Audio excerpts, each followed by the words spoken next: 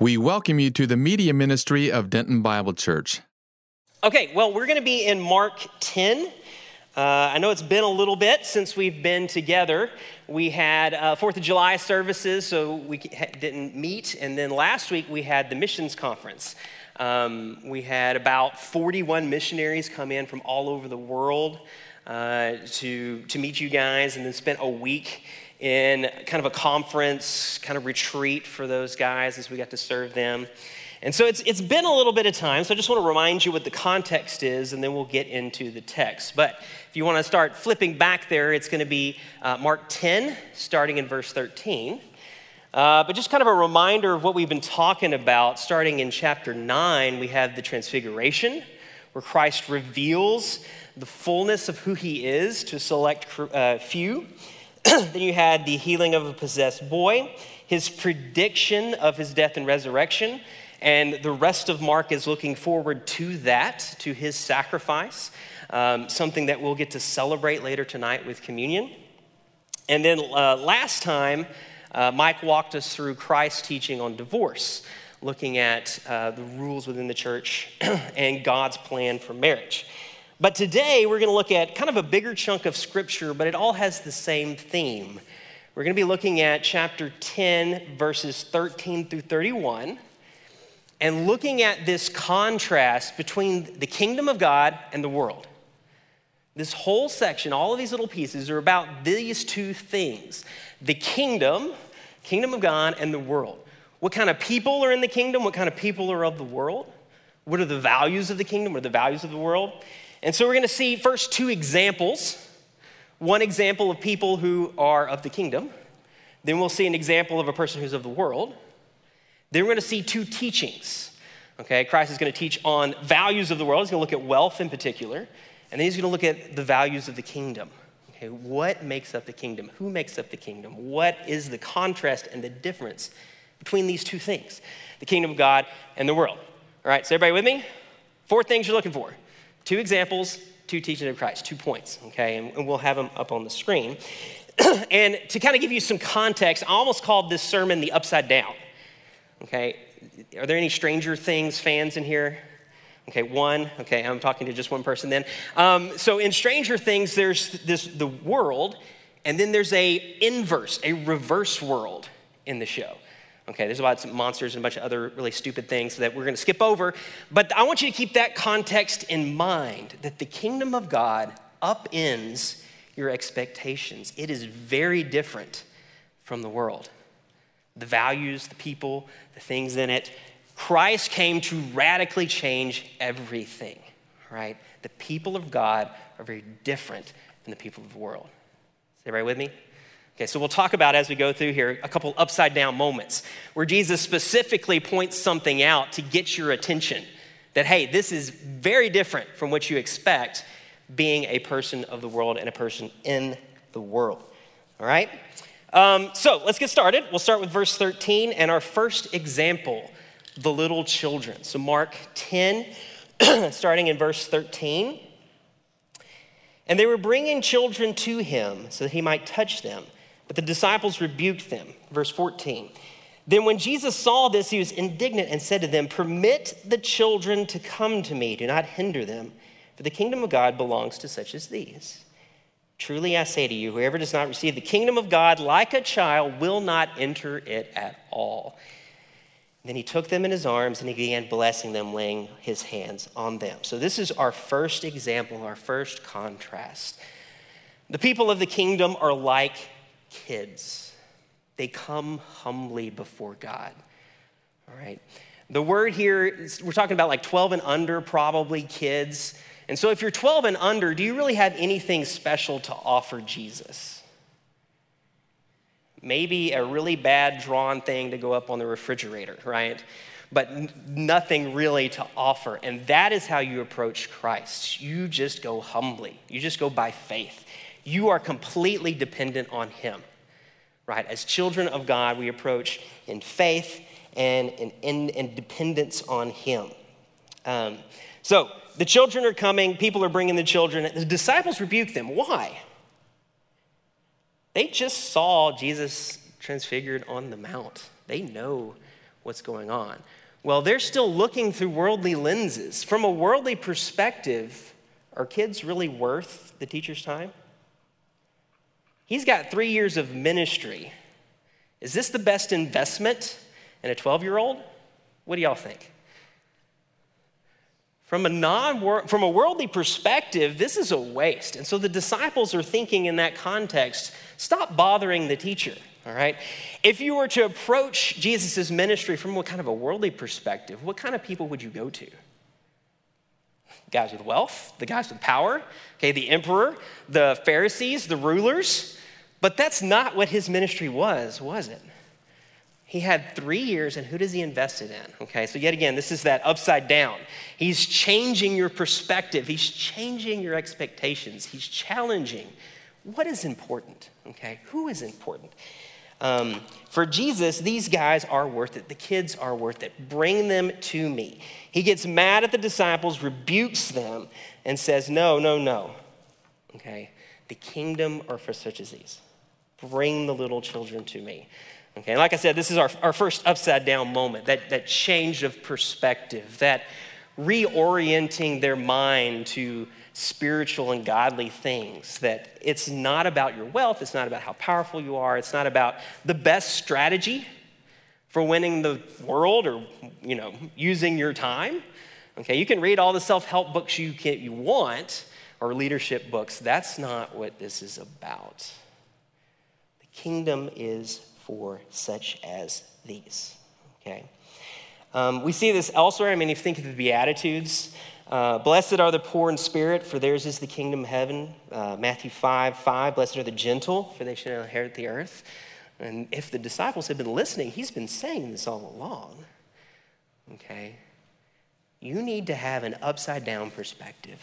Have a kingdom perspective. Don't always think in that worldly business kind of mindset. What's the most powerful and the wealthy? And of course, the key verse here, truly I say to you, whoever does not receive the kingdom of God like a child will not enter at all.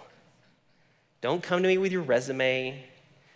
Okay, don't come with me with your degrees. Don't come with your wealth. Don't come with me with your, gifts or talents or those kind of things. Come to me like a child. This verse is very impactful for me right now because I have a little 10-month-old kid, and when he runs to me, like it breaks my heart, right? He just kind of waddles. He can't even walk yet. He just crawls as fast as he can when he sees dad. That's how it should be, okay? He's drooling the whole time, and he's got something stuck on his forehead, but that doesn't matter, right? Okay? We approach Christ like a child. Run to the cross. Run to Christ, okay? And then notice in verse 16, this is really beautiful. He takes his arms and he blesses them. Not only does he accept them, he blesses them. That's the beauty of being in Christ, is that he gives far more abundantly than we can imagine. Who cares about our wealth or our prestige or our power? Okay, I'd much rather have the blessings of Christ than anything else. Okay? So that's our first example. He's going to contrast that with our second example, the one you're probably familiar with, the rich young ruler, starting in verse 17. And as he was setting out on a journey, a man ran up to him and knelt before him, Christ, and asked, "Good teacher, what should I do to inherit eternal life?" And Jesus said, "Why do you call me good? No one is good except God alone. You know the commandments: do not murder, do not commit adultery, do not steal, do not bear false witness, do not defraud, honor your father and mother." And he said to him, "Teacher, I have kept all these things from my youth up." Looking at him, Jesus felt a love for him and said, "One thing you lack.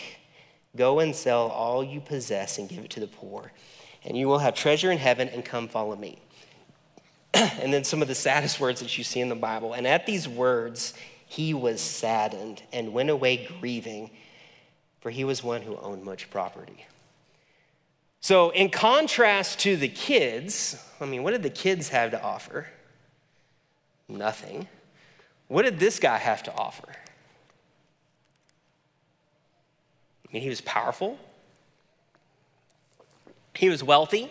He had obeyed all the commandments. He was faithful. From the outward appearance, this is the guy you want, right? If you were planning the perfect ministry strategy, this would be the first guy you try to go recruit. All right? Even his approach here in the first verse makes you think, oh, hey, this is going to get good, okay? He runs to Jesus. Okay, that sounds good, all right? Man ran up to him, verse 17, and knelt before him. So there's an outward appearance of obedience and faithfulness. And he asked him, so he asks a question. He wants to know, how do I have eternal life? So the disciples viewing this from that world mindset are thinking, hey, here's a great guy we can recruit, all right? But there's a problem, isn't there, with this guy?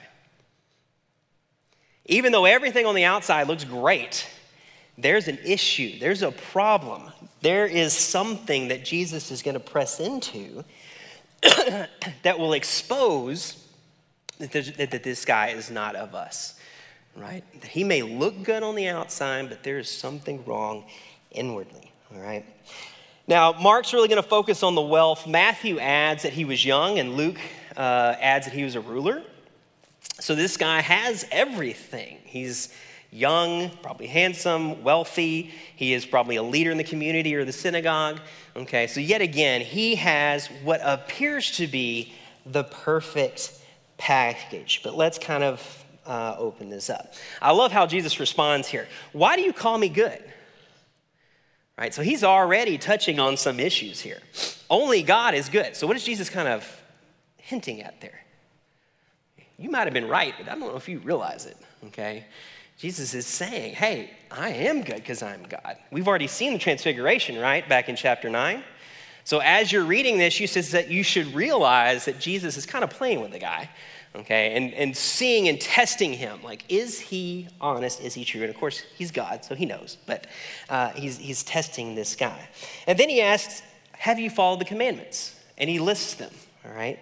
Do not murder, do not commit adultery, do not steal, do not bear false witness, et cetera, on and on and on and on, okay? Notice these aren't all the commandments. Which commandments does he focus on?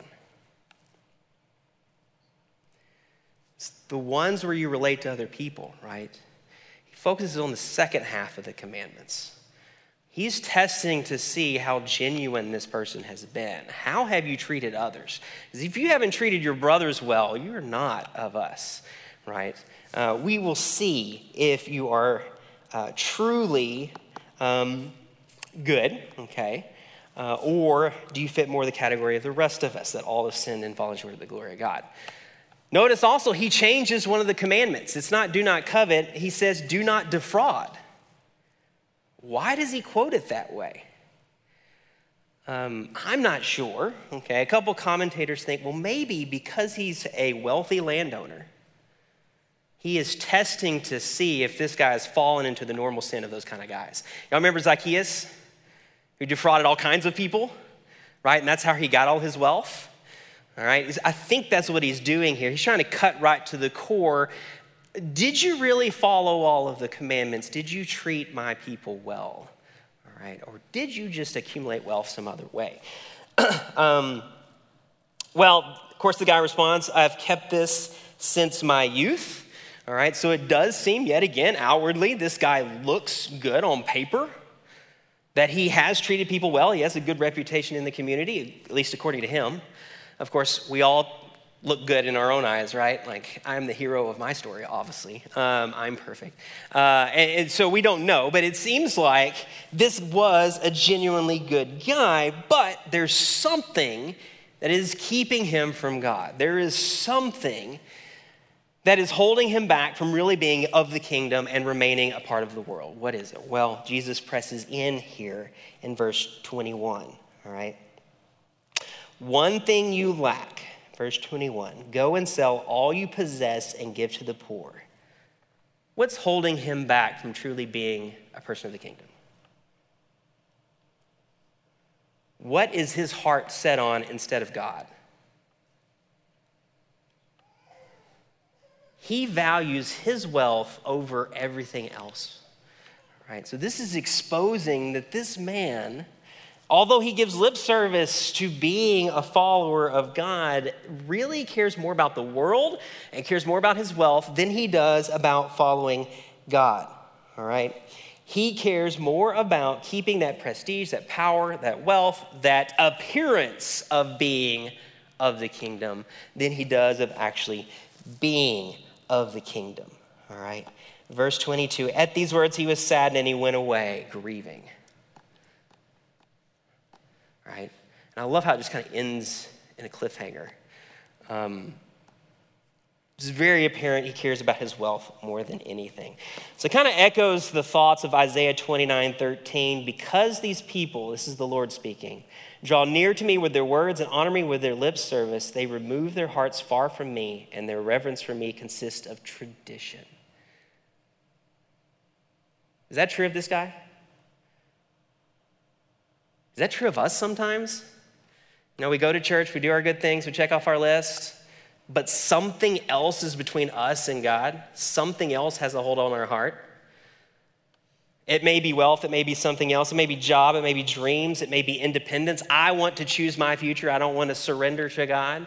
I want to approach God with my resume and say, hey, God, guess what I did for you? Okay?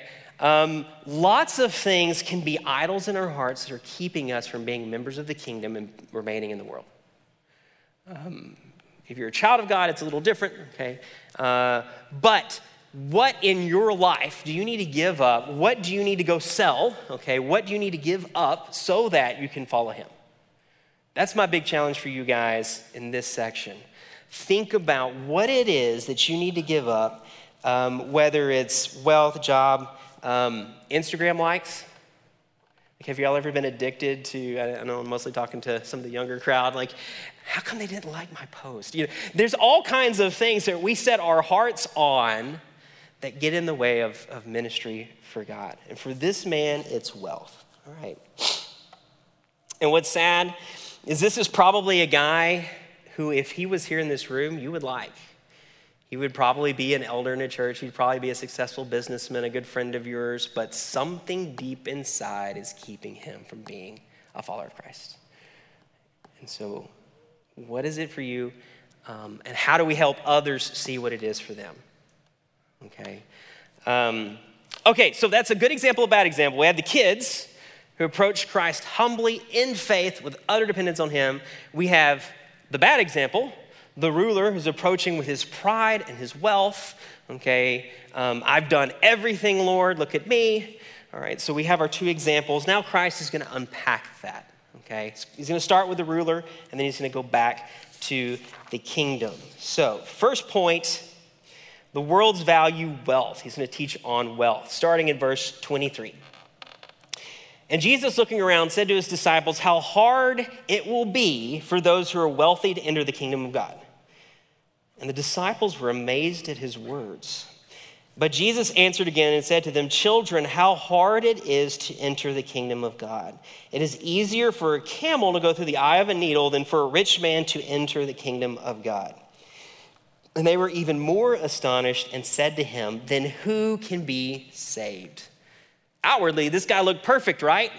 And you're saying that it's easier for a camel to go to the eye of a needle than this guy being saved? Verse 27, looking at them, and this is such a beautiful verse, Jesus said, with people it's impossible, but not with God. For all things are possible with God. Amen. Okay, so let's break this down, this first little section, this first little point of his. Wealth is a barrier to the kingdom. This is our second upside down moment, okay? The first one that the kingdom belongs to, such as these, the kids. The second one is that wealth is a barrier to the kingdom. Your heart being set on something else is a barrier to the kingdom. For the disciples and for this culture, that was a shock. Notice the disciples were amazed. How can you say that? Now, this is rooted in kind of, it's coming out of an Old Testament idea where if you are faithful to God, he will bless you. And that's generally true. But that's only if they follow God. Has Israel followed God?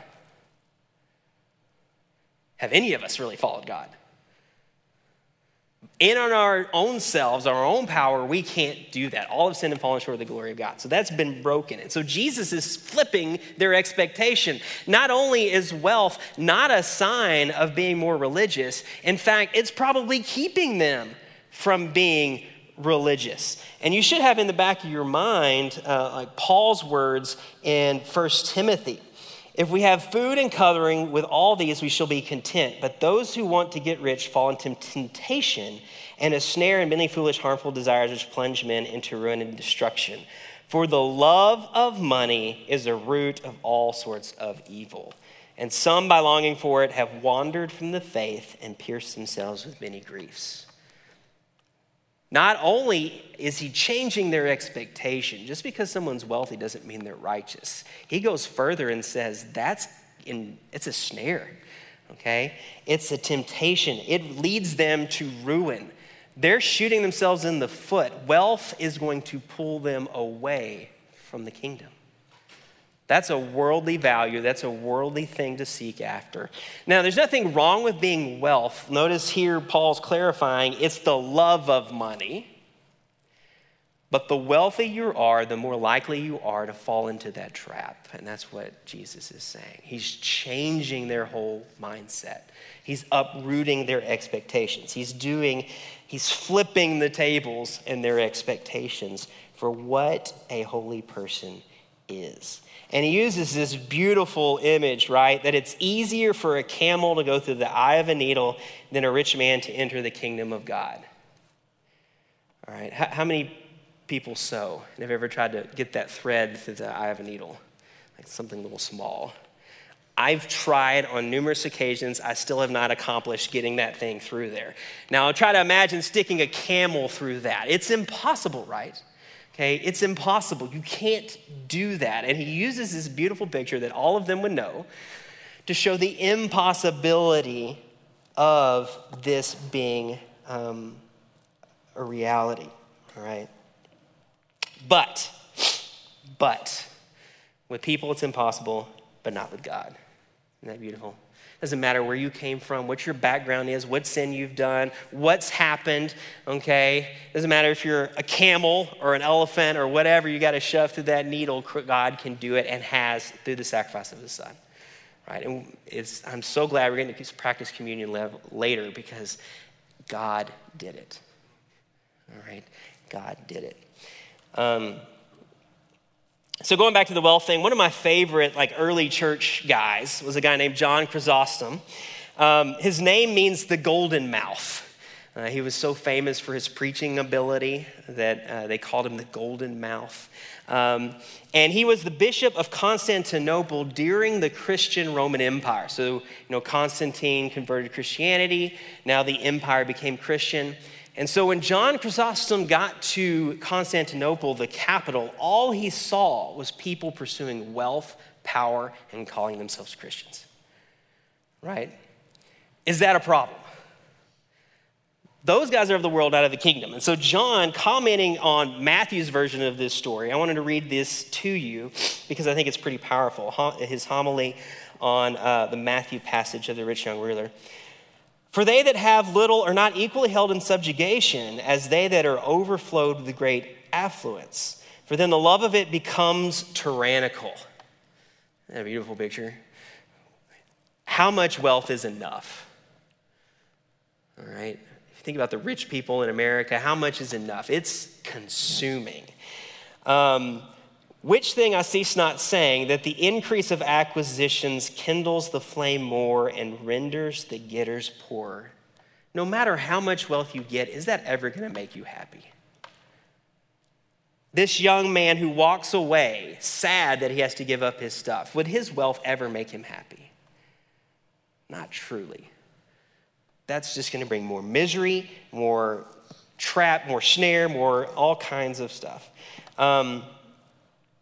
Insomuch as it puts them in greater desire and makes them more feeling of their want. The more they get, the more they want. Okay, stop seeking that. And you can exchange wealth for just about anything else. If your heart is not in God and is seeking out something else, you will never be happy. It will never satisfy. Okay. And so Jesus is warning them here. And subverting their expectations. And then finally, that last verse, 27, who can be saved? With people it's impossible, but not with God. We are powerless on our own. We're completely dependent on God, like those kids running to him at the beginning. But good news, Romans 10:9, if you confess with your mouth Jesus is Lord and believe in your heart that Jesus raised him from the dead, you will be saved.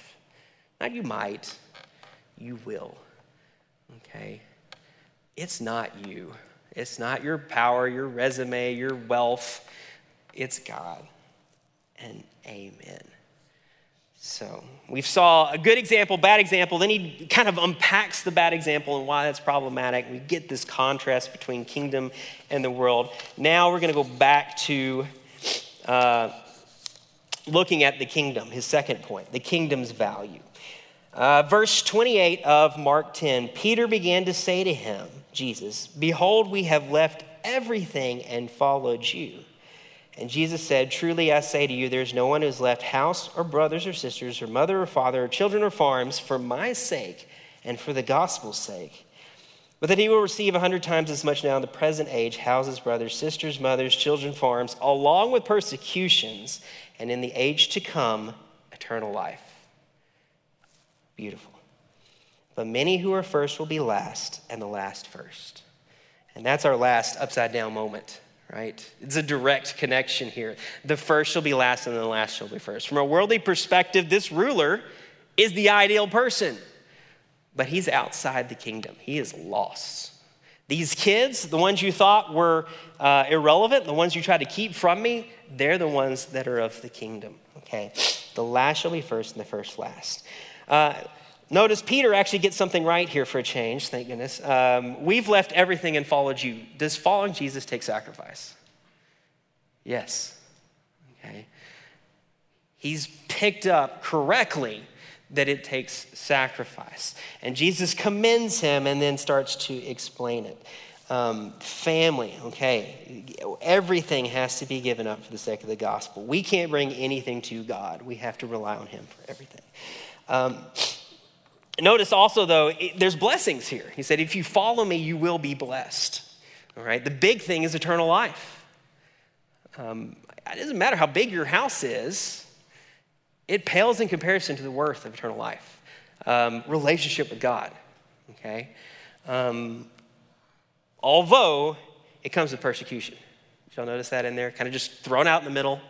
Kind of just put out there. Is the Christian life easy?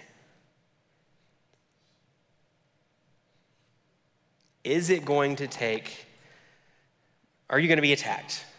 Sure. Is it going to take sacrifice? Yes. Okay. And so he mentions that here. And then we turn over the world again. Those that were first will be last and last first. It's a good picture of this. It's not a true story, but as a historian, like I don't let that get in the way of a good story. That's what Tom Nelson likes to say. Don't let the facts get in the way of a good illustration. So supposedly at the Battle of Yorktown, when the British surrendered and the American Revolution won, the band as they left played a song called The World Turned Upside Down. That this one event has changed everything for the world. Now, I think they were blowing that way out of proportion with the American Revolution. But with Christ, have we turned the world upside down? Yes. Okay, not us, God. Okay, let me be very clear. I want to make sure. It is the upside down, right? It is radically different. There's a sharp contrast, kingdom and the world. Things, your expectations should be reshaped by Christ and not the world. Okay? All right, to conclude.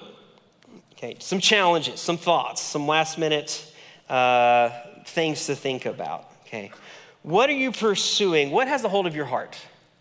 Is there anything keeping you back from Christ like the rich young ruler? Is there anything that you've set your heart upon, whether it be wealth like him or something else that is keeping you from pursuing Christ fully? Family, hobbies, dreams, whatever it is, okay? Are you giving that up for God? Are you approaching him like a child? Which is our second thing. Are you pursuing Christ like a child? Complete childlike faith and complete dependence on God. Okay? As Americans, and I'm in particular probably worse at this, we tend to want to approach God with, doing stuff for him, right?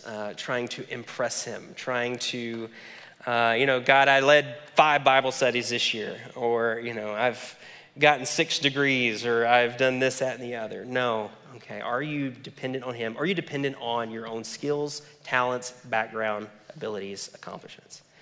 Okay. How are you following him? Are you doing it humbly?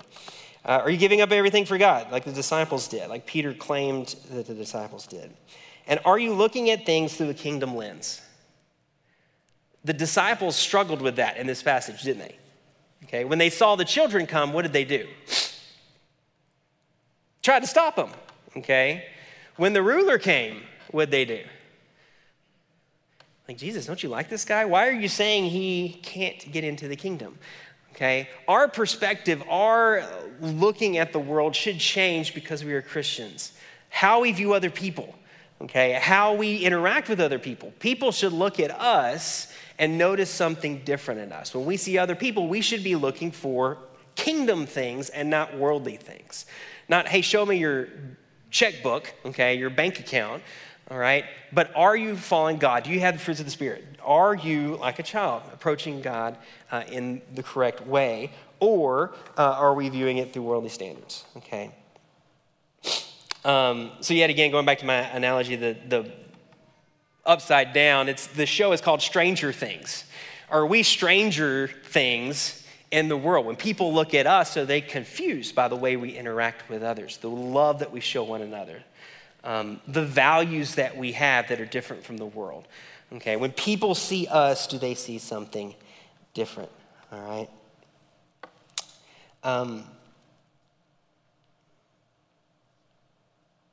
And then, of course, the key verse. We're not going to do it on our own. With people, it's impossible, but not with God. Okay. It's God who works in us, helps us. You're going to mess up. I'm going to mess up. I was joking with my wife on the wealth thing. You don't have to be wealthy to be controlled by wealth. And I had a moment of that this morning, actually. Her mom gave her a purse that she never uses. And inside was a ton of money that was just kind of loose that she had forgotten about.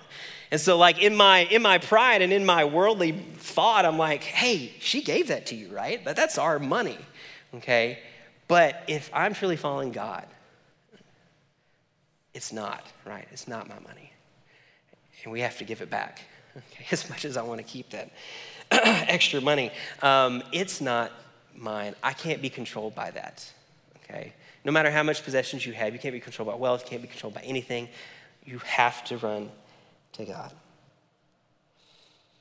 So the last thing we're going to do tonight is celebrate communion.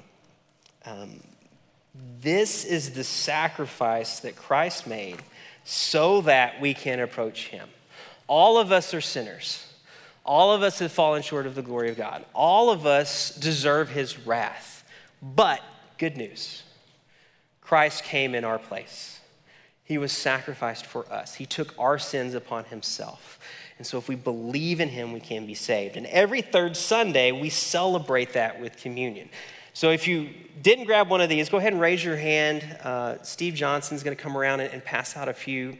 And we're just going to take a few minutes here at the end of the service to remember our Lord and remember his sacrifice for us so that camels can go through the eyes of needles, right?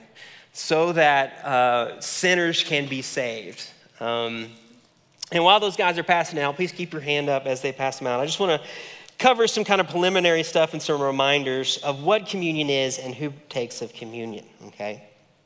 This is the memorial, the remembrance of Christ's sacrifice. It is the way the church remembers his sacrifice. So I encourage you, if you are not a Christian, not a baptized believer in good standing with the church, just pray with us, all right? Come talk to me afterward. But this is the way that the church community, the family, remembers Christ. And so please only participate if you're in good standing. Second, there's a way to approach communion. And we don't always have time to talk about this, but I had a few extra times, so I want to cover this. 1 Corinthians 11, 27 and 28, therefore whoever eats the bread or drinks the cup of the Lord in an unworthy manner shall be guilty of the body and blood of the Lord. But a man must examine himself, and doing so is to eat the bread and drink of the cup. So for those that are Christians that are going to participate, I want you to take a few minutes and just pray, to confess, to get right with God. If there's something that's holding you back, that your heart is set on, that you need to confess, okay? Pray with me as we confess that, and as Tony comes up to play, and then we'll celebrate communion. So let me pray for us. Pray at your table and prepare yourself for communion. Lord, we just thank you for this passage in Mark 10 and the reminder of the differences of the kingdom of God and the world, Lord. And I just pray that we are setting our hearts upon you, that we are approaching you correctly, that we are confessing the things that are holding us back, the sins that we're holding on to, Lord. And I pray that we are surrendering all to follow you, Lord.